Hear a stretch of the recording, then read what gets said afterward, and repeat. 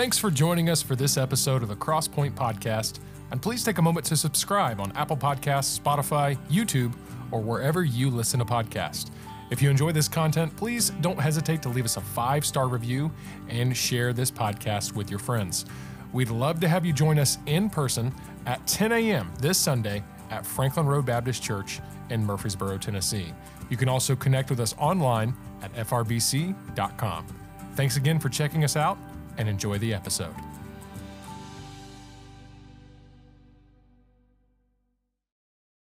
We've been in this series entitled Consider Christ, and I've been in and out for a couple of weeks. I've been teaching our new members class, but looking forward to the chance to be back in here with you, and I'm thankful for Brother Lawwell, who has filled in and been such a help to me, and I know he's been a help to you. He's such a great teacher, and so, but been looking at considering Christ. So the passage that we have chosen for our theme from Hebrews chapter number 12 has simply just been this thought of looking unto Jesus, the author and finisher of our faith, who for the joy that was set before him despised the cross, enduring the shame, and is seated at the right hand of the Father. And then verse number 3 from Hebrews 12 says this, for consider him, for consider him. And one of the things that I've really enjoyed bringing out in this study and really in that thought is this, you know, sometimes you get, and the world has this perspective of Christianity that almost makes it feel like, well, Christianity is forced on you, or Christianity has all these rules and all of these laws, and has all of this that you're supposed to do, and all of the things that Jesus just pushes himself on you.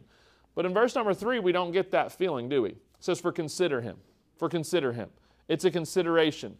And our goal throughout this series is just to provide you with truths from the Word of God about Jesus Christ, that as you take up this idea of considering Jesus and who He is and what He's done and how He will lead your life, that He has the ability to guide you to the proper place. And so I love lesson number 6. I'm excited to teach it as we look at this thought from Luke chapter number 6, verses 39 through 49.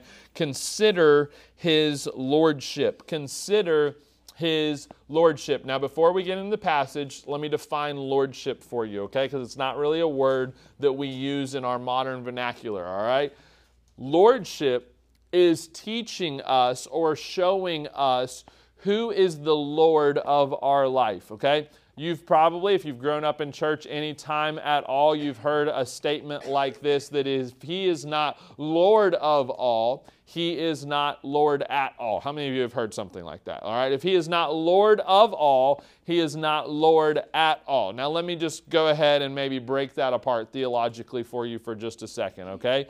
We have to understand that when we talk about the Lordship of Jesus Christ, we are not talking about the salvation of Jesus Christ, all right? So when we hear a statement like that if He is not Lord of all, then He is not Lord at all right? Basically what we're saying is if He's not the Lord of your wallet, if He's not the Lord of your relationships, if He's not the Lord of your finances, of your job, if He's not the Lord of all, then He's not the Lord at all. And where that misses is simply this, is that we have to go back to Romans and the teaching of salvation that teaches us that for by grace are ye saved through faith, and not of yourselves, lest any man should boast, all right? We do not believe in a works-based salvation, all right? The Bible teaches us in Romans chapter number 10, for whosoever shall call upon the name of the Lord shall be saved, period, all right? So if you've accepted Jesus Christ as your Savior, what you are called upon, there must be a point of salvation, but then here's what Lordship refers to. There must be a point of surrender. There must be a point where you say, you know what, Jesus, you know what, God, because you have been the Lord of my salvation, I also desire that you be the Lord of my life. So you give over what you are called to do. You give over your relationships. You give over your finances. You give over all of these things. And so in Luke chapter number 6, verses 39 through 49 is where we're going to uncover this truth. I love this passage. I know it's going to be a little bit lengthy to read. And so here's what I'm going to ask you to do. If you have your handout or you have your Bible, I'm all about engaging you in the reading of Scripture. So we're going to read responsively today, all right? Which means this. I'll read verse 39, you read verse 40. I'll read verse 41, you read verse 42, all right? Do I need to keep going? Or have you guys unlocked the pattern, all right? All right, this is like your achievement test, to like back in the day where it would give you a square, triangle, circle, and then it would say, all right, complete the pattern, and you have to, all right, like fill in that little bubble, all right? That's what we're going to do, all right? So I'll read the first verse, you read the second verse, and we'll go all the way down to verse number 49, but let's begin in verse number 39. And he spake a parable unto them, can the blind lead the blind? Shall they not both fall into the ditch? The disciple is not above his master, but everyone that is perfect shall be as his master. Good job, everybody. Good job. And why beholdest thou the mote that is in thy brother's eye, but perceivest not the beam that is in thine own eye?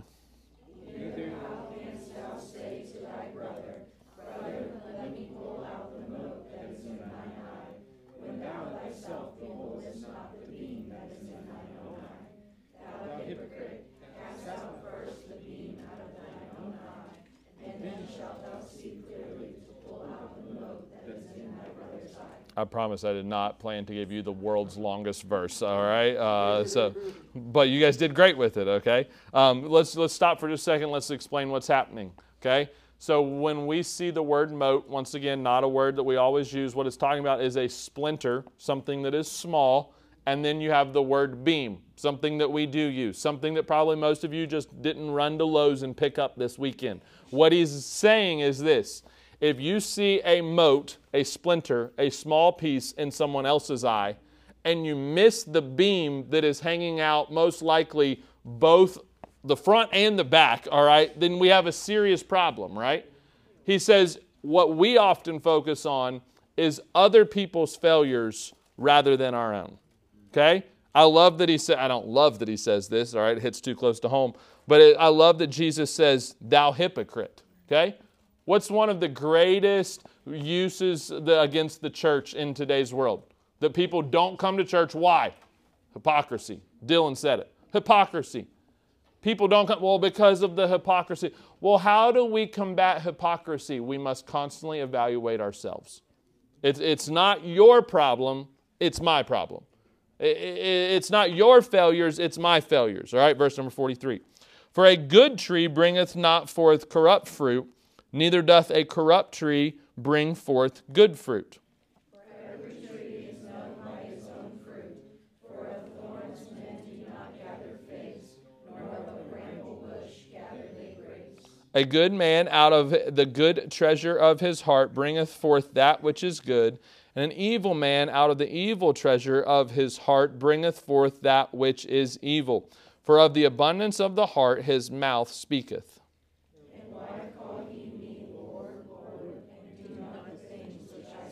So here's the verse. Here's the Lordship verse. You just read it. He says, why call ye me Lord, Lord, and do not the things which I say? Well, why do you say, oh, I am a Jesus follower. I love God. You put it in your Instagram bio. You talk about, you have a sticker on the back of your car, and then all of a sudden you don't follow what Jesus says. Why call ye me Lord, Lord, and do not the things that I say? Verse number 47. Whosoever cometh to me and heareth my sayings, and doeth them, I will show you to whom he is like. He is like a man which built a house, and digged deep, and laid the foundation on a rock. And when the flood arose, the stream beat vehemently upon that house, and could not shake it, for it was founded upon a rock. So this is the example of who the person who follows Jesus is like. And then it says in verse number 49, but he that heareth and doeth not, is like a man that without a foundation built an house upon the earth, against which the stream did beat vehemently, and immediately it fell, and the ruin of that house was great. Would you go back and would you read verse number 46 out loud together with me as we think about this lesson of his lordship? Verse number 46 of Luke chapter number 6, verse 46. Ready, begin. And why call ye me Lord, Lord, and do not the things which I say? Why call ye me Lord, Lord, and do not the things which I say? I hope you got a handout today, because there's a lot of support verses on there that I'm not going to take the time to reference all of them, but I do want you to see it and be able to follow along. I want us to think for the next couple of minutes about how we, as children of God, can consider the lordship of Jesus. The lordship of Jesus. And here's what I would ask you. What is it that today you need to hand over into the hands of your Lord and Savior, Jesus Christ? What do you need to hand over? I believe as I look around the room, probably most of you have accepted Jesus Christ as your Savior. If you are here today and you have not done that, let me encourage you to hand over your salvation, or maybe your stubbornness, to the lordship of Jesus Christ and trust Him as your Savior. But for everyone else who is here and you've accepted Jesus as your Savior, what are the areas that you have a tendency to just kind of hang on to and want to be in your control rather than the control of Jesus Christ? And so let's pray, and we'll ask the Lord to help us. Dear Heavenly Father God, we thank you for your word. Lord, I'm so grateful that you are a God that when we trust your lordship, Lord, when we give something over to you, you have a way of taking it and using it and making it so much better than what we could do with our own hands. God, I ask you would help us to trust your lordship. Lord, may we hand over the areas of our life that we have a tendency to hoard and hang on to, so that we can use them for your honor and for your glory. In your name we pray. Amen. How many of you, let's be honest, all right, this is a confession time, all right? This is what this is. This is a safe place, okay? How many of you have gotten into some of, or maybe not even gotten into it, because I know you're single adults, but you've seen some of the furniture restoration that happens in our world, all right? Some of the furniture restoration, okay? Of maybe, okay, 7 of you. You guys have seen some of it, all right? How many of you have seen, not gotten into it, you've seen some of it? Let's just start there. Let's just start there, all right? You've seen some of it. Good. Well, so sometimes when you look at something like that, I get some of these reels every now and then to where it'll say something to the effect of like, I bought this for $50, and it shows like all this work that they do. And of course, it's like in like 12 times speed, and it's like it was not that fast. If it was that fast, I would do it too, right? But they're like running around and they're like sanding everything, and it's like they're moving, like they paint it in like 2 seconds, and it's like, okay, well that took you probably 3.5 hours, all right? But there's all of this stuff to where they take and they say, I got this for $50, and some of the people who are actually really good at it, they'll take it and they'll add parts to it and they'll add pieces to it and they'll sand it down and they'll take it back to its original state, and then they might add paint to it or whatever. And then the people who are really good at it, they take it and they're like, and I sold it for $450. And it's like, wow, like that is an impressive turnover, all right? A couple of months ago, or a couple, I guess now years ago, we bought a fixer-upper house, and one of the areas that we were remodeling was a dining room area, and we just like kept looking at the size of dining room table that we would need in there, and it was way too big for our budget. Like, I mean, it was just like you needed a massive table to fill it up. And so we kept looking. Well, my mother-in-law actually found a table on the side of the road. I think it was originally intended for Blake, and he didn't end up using it. And so now she's just got this dining room table sitting in her garage, and she's like, well, I think that it would be something that would work. And so she brought it over to our house, and we looked at it, and we're like, man, if we put like the leaves in and like extend it all the way, like this would be like a really good size for our dining room. And so we were like, well, I wonder like what would happen like if you sanded it down and like if you stripped all of the paint and stuff off of the top. And so we sat it out on our back porch. Well, I think this was actually during COVID, wasn't it? Because we had all the time in the world to do whatever we wanted. So we just refinished tables, all right? And so we sanded it all down and stripped the top. Well, being the people who was not very good at paying attention to the Instagram reels and did not know what in the Sam Hill we were doing, all right? We sanded it down and we're like, all right, well, we need to put something on the top, and so let's just see what and like it was so pretty underneath of it, and like it just had like this really cool finish.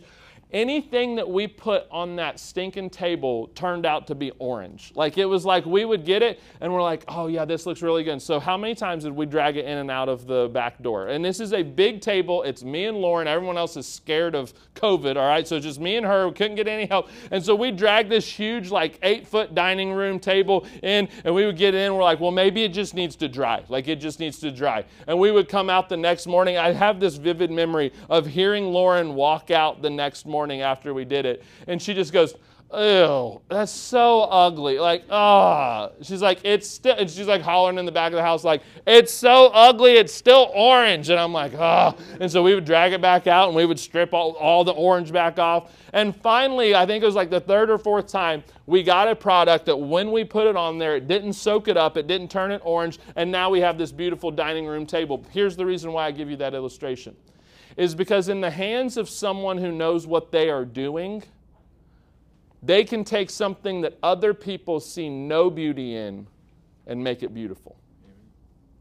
In the hands of someone who knows what they are doing, they can see something that is broken that other people are like, just get it out of my garage, and someone else can take it and say, oh, absolutely, please let me take that on. And in your life as a child of God, here's what you must understand, is when you claim ownership of different things in your life, you are missing out on the beautiful work of art and the beautiful work that Jesus himself can do when you choose to hand it over to him. You're missing out on what Jesus can take and turn your life into. You're missing out on what Jesus can take your education and turn it into. You're missing out on what Jesus can do when you just say, I'm handing this over to the Lord. In the passage that we have before us in Luke chapter number 6, I see quickly 3 thoughts that I want to share with you, and then 2 subpoints with each one of them that I hope you'll follow along with. The first one is simply this: how do we surrender our lives to the Lordship of Jesus Christ? How do we hand this over so that he can make something great out of it? First of all, we must follow the Lord. We must follow the Lord. In verse number 39, it says, and he spake a parable unto them, can the blind lead the blind? Shall they not both fall into the ditch? He almost gives us a little bit of a humorous picture here, doesn't he? Of 2 blind people trying to help each other make it through this life. And he says they can't lead each other. They're going to end up in a place that they should not be. He says the disciple is not above his master, but everyone that is perfect, that word perfect means mature, shall be as his master. So you say, all right, give me a reason why I should follow the Lord. The first one is this: because blindness is our hindrance. Because blindness is our hindrance. You've got several passages there in your handout that I would encourage you to go back and look through, but here's simply what I want to say, is that you and I must understand that because of sin, we do not have the proper perspective on this life as we often should. You know, I sit in meetings and in appointments sometimes, and I hear people talk, and like in the back of my mind, I'm thinking like, wow, like this is a swing and a miss. Like what they're saying is not what is actually true. What they're saying is not biblical, okay? And then I evaluate my own life, and what I have to evaluate in my own life is there are times where I'm seeing something that God doesn't want me to be seeing. That God is thinking up in heaven, he's like, okay, Joel's missing it. Joel's not responding to this situation the correct way. As a child of God, our sin nature is that it has caused us to sometimes be blind to some areas. And that is why we must follow the Lord wholeheartedly. Our only hope at not ending up in a spiritual ditch, as what is referred to in verse number 39, our only hope is following Jesus Christ. If we're all just following each other and blindness is our hindrance, then guess what? If you're following Joel Norris could eventually lead you into a ditch. I pray that, not some of you are like, wait, do you fall into ditches? I'm not talking about actual ditches, okay? Like, What I'm saying is that if you're seeking after me, I'm a human being and there will come a point where I will fail you. If you're following some social media influencer in your spiritual life, there will come a point where they will fail you. If you're following a parent, if you're following a friend, if you're following a girlfriend, if you're following a boyfriend, there will come a point to where the blind leading the blind will lead to a ditch. So what's the response? Secondly, Jesus is our goal. Jesus is our goal. Human nature goes and finds someone that they are better than, don't we? Okay? Sometimes if you check social media or whatever, there's all these fitness fanatics out there, all right? Like all these people that you look at and you're like, oh, sheesh, like that, like, oh, to be like them and get paid to work out and look the way, like, I don't even know if I was paid to work out if I would be able to do it, all right? But like, oh, to just be so healthy and to be so fit and so active, and then you just get this feeling like, but then what do? You're like, well, at least I'm better than so-and-so. Right? We go and find the case or the scenario that we are better than. And here's what we must understand about our Christian life, is that the person seated beside you is not the standard for your spiritual life. Jesus is the standard for your spiritual life. Amen. You will always be able to find a Christian that you are better than. You will always be able to find someone that you can say, well, at least I'm not struggling like so-and-so. At least I'm not struggling like this person. At least I don't have this problem. At least I'm not addicted to this. At least I'm not living like this. You'll always be able to find someone that you are better than, but your standard, your measuring stick is not other Christians. It is Jesus Christ. He says in verse number 40, the disciple is not above his master, but everyone that is perfect shall be as his master. Secondly, I love the way that this is stated, all right? First of all, follow the Lord, because blindness is our hindrance, because Jesus is our goal. But secondly, I want you to see this. Walk in humility. Walk in humility. I think I've said this before, but I try to remind you of it just so that you don't think that some of this is coming from me, all right? This is a series that our church we're all teaching through in different classes, and so it's actually from a book. And as I was studying it, I was thinking to myself, if I read verses 41 down through 45 about that the mote in my eye and the beam in my brother's eye, and that I can see the beam and I can see the mote in my brother's eye and I can't see the beam if I'm reading that passage, I'm probably not going to make point number 2, walk in humility. Okay? I'm going to make it, get the beam out of your eye, you stinking Christian loser, and figure it out. Like that's what point number 2 is going to be if Joel Norris teaches it, okay? But I actually love the way that point number 2 is written, in that we should walk in humility. You see, what it takes for you to evaluate your Christian life so consistently and to be able to see your own failures rather than constantly looking at the failures of other people is simply just humility.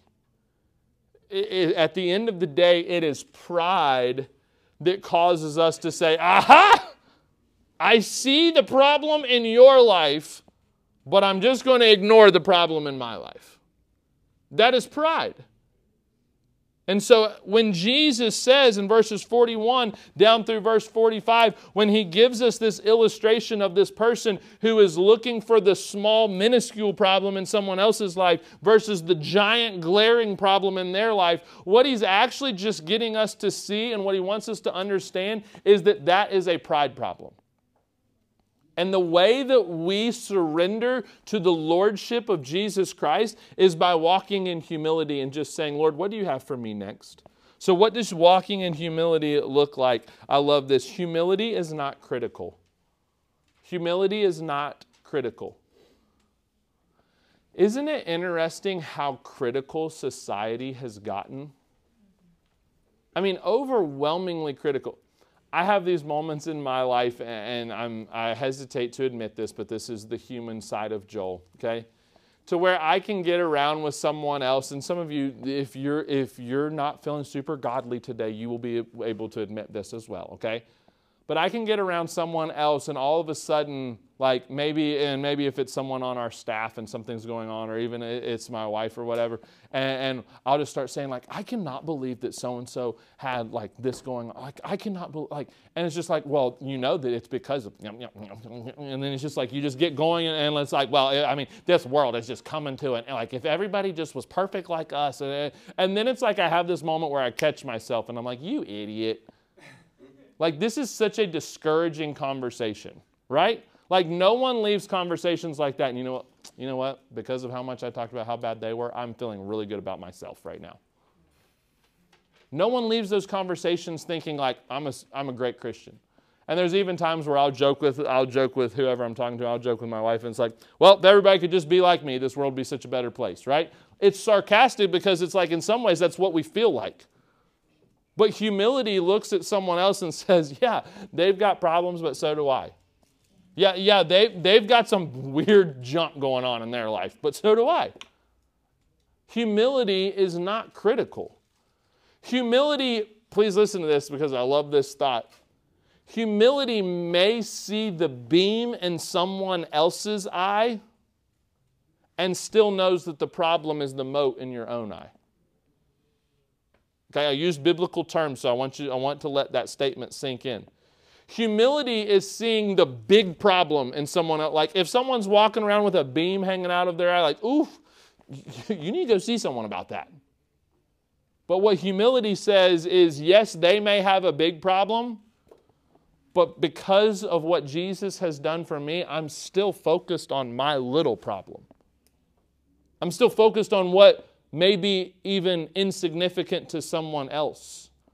And if we would step back as children of God and as Christians and stop worrying about the problems of someone else and focus so much on the purifying aspect of who we are, we would be better for it. The cause of Christ would be better for it.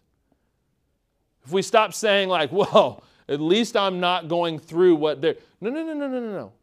Humility says, I'm not going to be critical of someone else. I'm still walking through some things in my own life that I need the Lord's help with. So humility is not critical. But then secondly, humility sees our need for growth.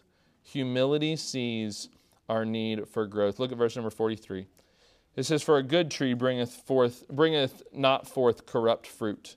Neither doth a corrupt tree bringeth forth good fruit. For every tree is known by his own fruit. And then look at verse number 45. A good man out of the good treasure of his heart bringeth forth that which is good, and an evil man out of the evil treasure of his heart bringeth forth that which is evil. For of the abundance of the heart his mouth speaketh. Do you want to check your fruit? Check the root. Do you want to evaluate what you are going to produce? See what you have under the ground. See what you have beneath the surface. I don't have time to really dwell on all of this, and I want to. But can I just encourage you with something as a child of God? Never stop growing. Never stop. Never think that you've gotten to the point to where God can't teach you anything else. One of the things that I am uncovering right now in my own Christian life, but even in just the way that churches operate, is one of the things that has killed us as a church in America is that we almost got to the point to where we don't need God to do any more working on us. We've just become okay with who we are and where we are. And so we just stop. And when we walk in humility, humility is not critical, but humility also says, I need to grow. I need to change some things. I need to evaluate my root. And then lastly is this, build on the truth. Build on the truth. How do we do that? First of all, letter A, we consent to the truth. We consent to the truth. Verse 47 says, whosoever cometh to me and heareth my sayings and doeth them, I will show you to whom he is like. Consent to the truth. Do you want to know one of the reasons why you don't have God's leading in an area in your life is possibly because you just have not consented to it. Possibly because you've fought him so long, you've been so stubborn, like, well, I want God to show me, but unless he writes it in the sky, I'm just going to keep doing my own thing. I'm just going to keep building what I want to. Build on the truth, consent to the truth, but then secondly, construct on the truth. Here's what I want to close with, all right? You have, if you've grown up in church for any time at all, you might have heard the song, "The Wise Man Built His House on the Rock," all right? Like, we should have sang that today, but Jared couldn't strum that on his guitar, okay? But the wise man built his house upon the rock, the foolish man built his house upon the sand, and the winds came and the fires came. No, I guess fire didn't come, all right? But all this bad stuff came, okay? And what happened? The house that was built on Jesus Christ stood strong. And the house that was built upon the sands of this time and the sands of this world fell flat. Okay? You say, that's a really cool analogy. It's a great analogy, but it has an even better application if you'll listen to it. What are you building your life on?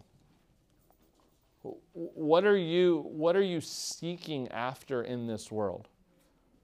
You can, please listen to this. This is the last thing that I'll say and I'll be done. Okay? You can build a huge house on a failing foundation, and all you will have is nothing. Or you can build a small house on a steady foundation, and you'll have everything.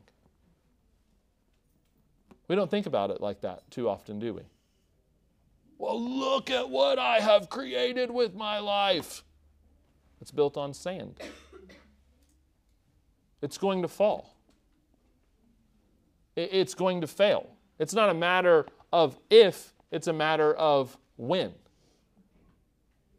Or what we could do is we could come to the foundation of Jesus Christ. And yes, it may be smaller.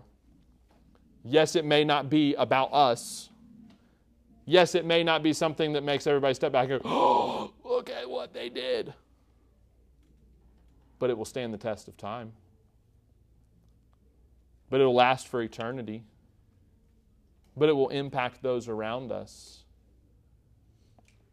And you know what lordship is? Lordship is this understanding that what I'm building upon the foundation of Jesus Christ is all that matters. I can build something big on a failing foundation, and it won't matter. When people walk by your life at the end of it, all they'll see is the splintered wood and the stubble of a failed life because you built something big on something small. But when they walk by something that may seem small, something that may not be insignificant, but they see it built on the right foundation, at least there's something for them to look at. Stop building on something that will fail you and begin to build on truth. Let's pray and we'll be done. Dear Heavenly Father God, we thank you for the day that you've given us.